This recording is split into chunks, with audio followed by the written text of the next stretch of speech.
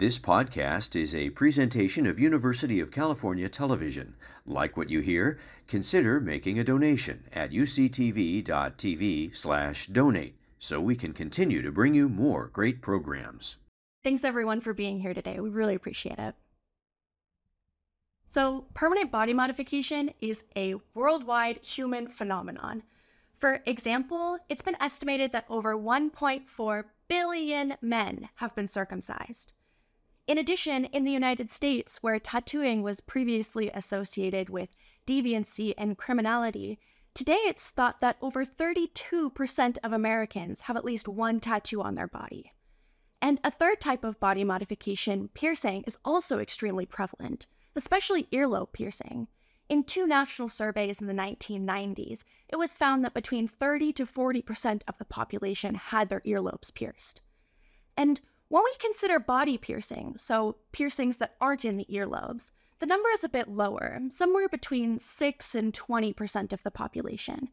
But if we consider younger generations, high schoolers and university students, that number is a lot greater, ranging somewhere between 20 to 51% of the surveyed population having at least one body piercing. And so this vast scope of body modification leads us to an interesting question, which is, when did this evolve? Perhaps we see it amongst other non-human animals, suggesting that there might be this deep root of evolution of permanent body modification. And the short answer of this is that no, it doesn't seem to be the case. Scholars have specifically stated that no animal seems to perform permanent body modification, and that it seems to be a centrally human act, at least today. The closest possible similar practice that we were able to find was amongst bearded vultures. These vultures are born with white feathers on their chest, but they frequently bathe in iron oxide puddles that turn their feathers from white to this reddish-orange color. However, this isn't a permanent modification, and they have to keep bathing in the pool to maintain this color. And significantly, it appears as though this behavior is innate. Young vultures that are bred in captivity and who have never encountered this behavior before, when they're presented with an iron oxide puddle, immediately go into it and start bathing in it, suggesting that this is some kind of innate part of their biology rather than something that's cultural as it is in humans.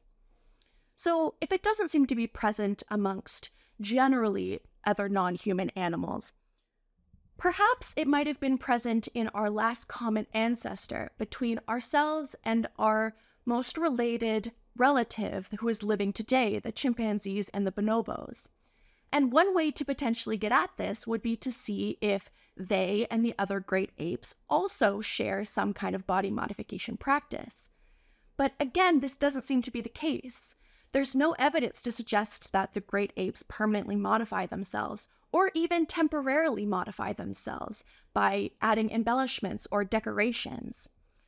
Though perhaps there's the possibility that this practice of body modification evolved after our split with the chimpanzees and the bonobos, and therefore might it be present amongst our extinct hominin relatives.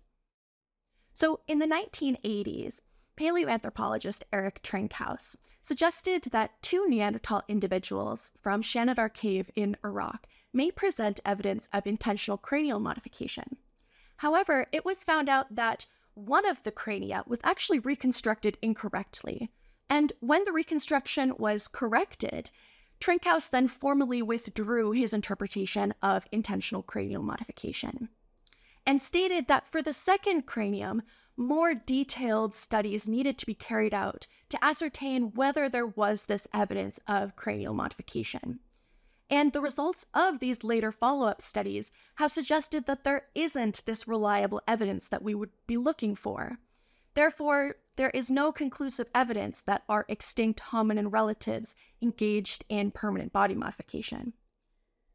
So, taking all this together, this leads us to a significant conclusion, which is that currently, at least, we're the only species that are engaging in permanent body modification that we know of. So then a major question emerges, which is, well, when did we start doing it? And that's going to be the focus of the rest of this discussion. So we're going to talk about the early evidence for 7 different types of body modification: tattooing, scarification, amputation, piercing, genital modification, dental modification, and bone shaping, specifically cranial modification. And for each of these, we're going to discuss the early possible evidence and then some later more secure evidence of the practices. So the first type is tattooing, and this is also the body modification that has the earliest possible evidence of its occurrence. This is from a cave site in South Africa, where these bone implements were found that had pigment on them and had use wear suggesting that they were used on some kind of fleshy material, like skin or hide. So some scholars have suggested that this may be the tools used to make and decorate clothing, but others have suggested that they may be examples of early tattooing needles. Our next example comes tens of thousands of years later from a site in France, where a collection of objects have been interpreted as being a toolkit of a tattooist. And this is based on comparisons to the types of objects that are generally found in the toolkits of traditional tattooists across the globe. However, our more secure examples of tattooing can be found on the remains of mummified individuals, the oldest of which is the naturally mummified remains of an individual who's today known as Ötzi, who has over 61 lines tattooed across his body. And tattooing can also be found amongst the earliest purposefully mummified individuals of the Chinchorro culture, who displayed tattooed dots on their face. And furthermore, the earliest figurative or imagistic tattoos can be found on 2 naturally preserved mummies from Egypt, who both have tattoos on the same part of their shoulder. Our second body modification type is scarification, and the earliest possible examples of this come from artistic depictions, the earliest of which are Paleolithic figurines from Germany. So incised lines on the arms of the Lion Man and the chest and stomach of the Venus of Hohlfels have been suggested to be marks of scarification. And similar types of arguments have been made for artistic depictions from sites in France and Algeria, where lines that are drawn on the face and on the body have been argued to represent scarifications. However, similarly to tattooing, the best secure early example of scarification comes from mummified individuals, specifically 2 women from Egypt who are both heavily tattooed, but who also display scarification on their lower abdomen, and one of the women also has scarification designs on the back of one of her thighs. So next we'll talk about amputation, and we'll specifically focus on finger amputation. So the earliest possible evidence of these practices are found amongst hand images that appear to be incomplete or have shortened fingers. And these can be found from sites in Indonesia, France, and Spain. And these images have been the subject of a 100-year-long debate as to whether they represent hands from which fingers have been amputated or hands in which certain fingers have been folded over. But an interesting finding that has come out of this debate is an impression of a hand that was made in mud that hardened over time. This was found at Grot Gargis, one of the sites that has quite a few of these incomplete hand images. And it's thought that this impression dates to the same time as these hand images and shows a hand with a shortened pinky finger. And this suggests that at least one person may have entered that cave with an amputated finger. However, it's unclear whether this would have been due to an accident, pathology, or as a form of body modification. A more secure example of finger amputation as a permanent body modification is from the site of Merzak Koba in Crimea. Here, a woman had both of her 2 pinkies amputated when she was an adolescent, and then she died much later on when she was an adult. And the excavators and scholars that have been working at this site have argued that her pinkies may have been amputated as an adolescent as a form of initiation rite. So our next body modification type is piercing. And the earliest type of possible evidence we have for this modification is from a bone implement from a site in Australia, and that has been suggested to be a nose ornament. And this interpretation came out of comparative, use-wear, and experimental studies that found that the bone ornament most closely resembled the nose bones of Australian Aboriginal communities, therefore suggesting the presence of permanent body modification some 46,000 years ago. However, some more secure evidence of piercing can be found on an individual from Tanzania. The wear on his teeth have been suggested to be consistent with wearing labrets and cheek plugs, so piercings in his lower lip and his cheeks that would then be enlarged to hold these large ornaments. However, while the presence of body modification in this case is quite secure, unfortunately the dating of this individual has been described as being quite insecure. In addition, we also have examples of pierced ears that have then been enlarged amongst mummified individuals from Egypt, such as the woman pictured here. Next, we'll talk about genital modification. And we're going to first discuss male genital modification, and then we'll talk about female genital modification. So all of the earliest possible evidence of male genital modification comes from artistic depictions of penises in which the head of the penis is completely visible and have been suggested to potentially represent circumcised penises.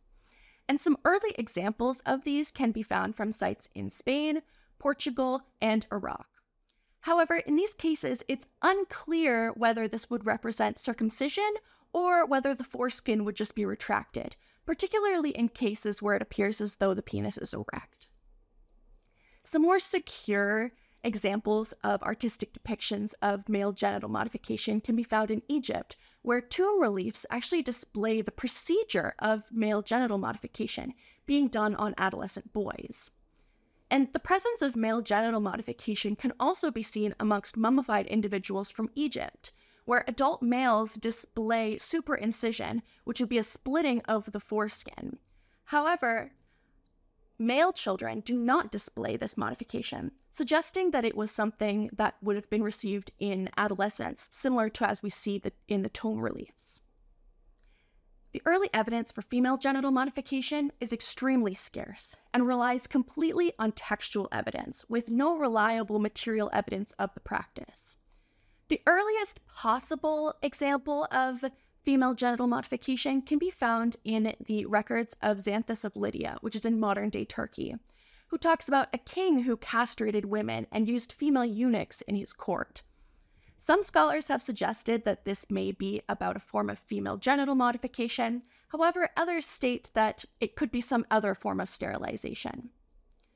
Another possible early account of female genital modification seems to be talking about the excision of parts of the vulva, so the complete cutting out or removal of parts of the clitoris and the labia. And this is describing the Kolobi people, who would be from the region of modern-day Sudan and Eritrea. Interestingly, for this account, women in the region today do engage in excision of the vulva, as well as infibulation, sewing up of the vaginal opening. Perhaps the best accepted and most widely cited example of potential early female genital modification comes from a letter that was written in Greek found in Memphis, Egypt, that talks about an adolescent girl who was to be circumcised before she was to be married.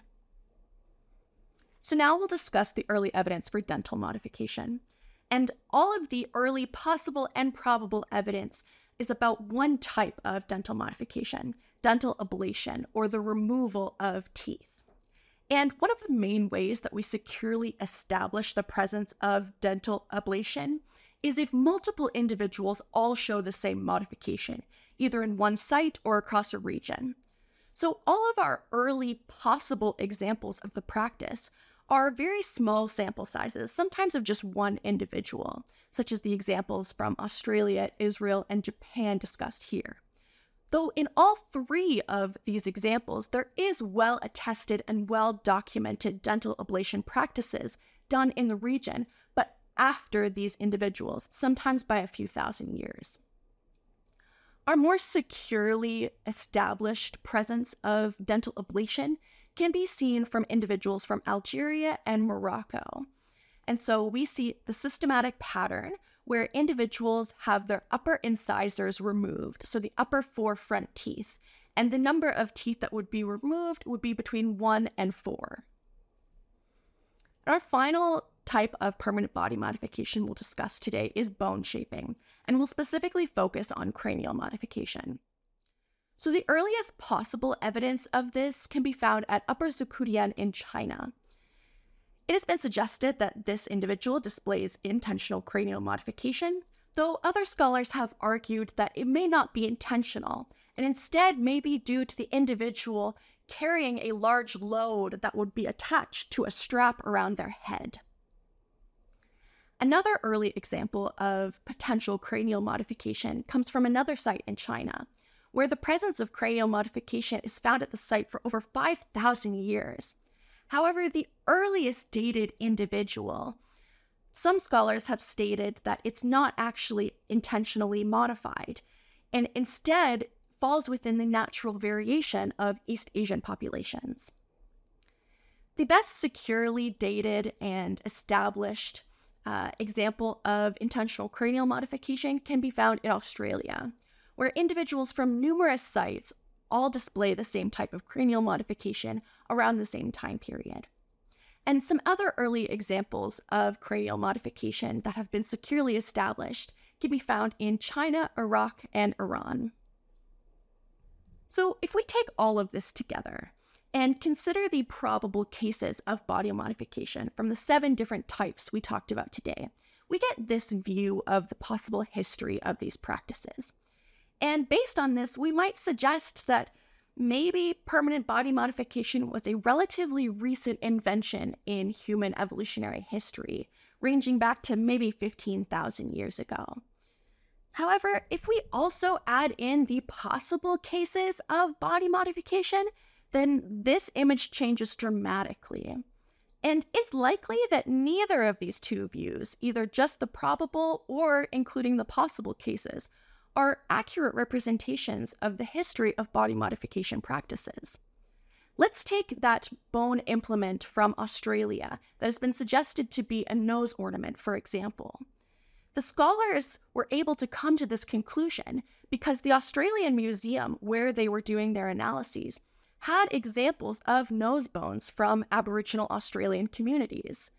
However, if that wasn't the case, then there's the possibility that the authors wouldn't have considered body modification and piercing as an option, particularly at that early date of 46,000 years ago. And it's likely that there are many other cases like this in the archaeological record that have been overlooked, because scholars that have been analyzing these finds didn't have body modification on the mind as a possibility for what they were seeing.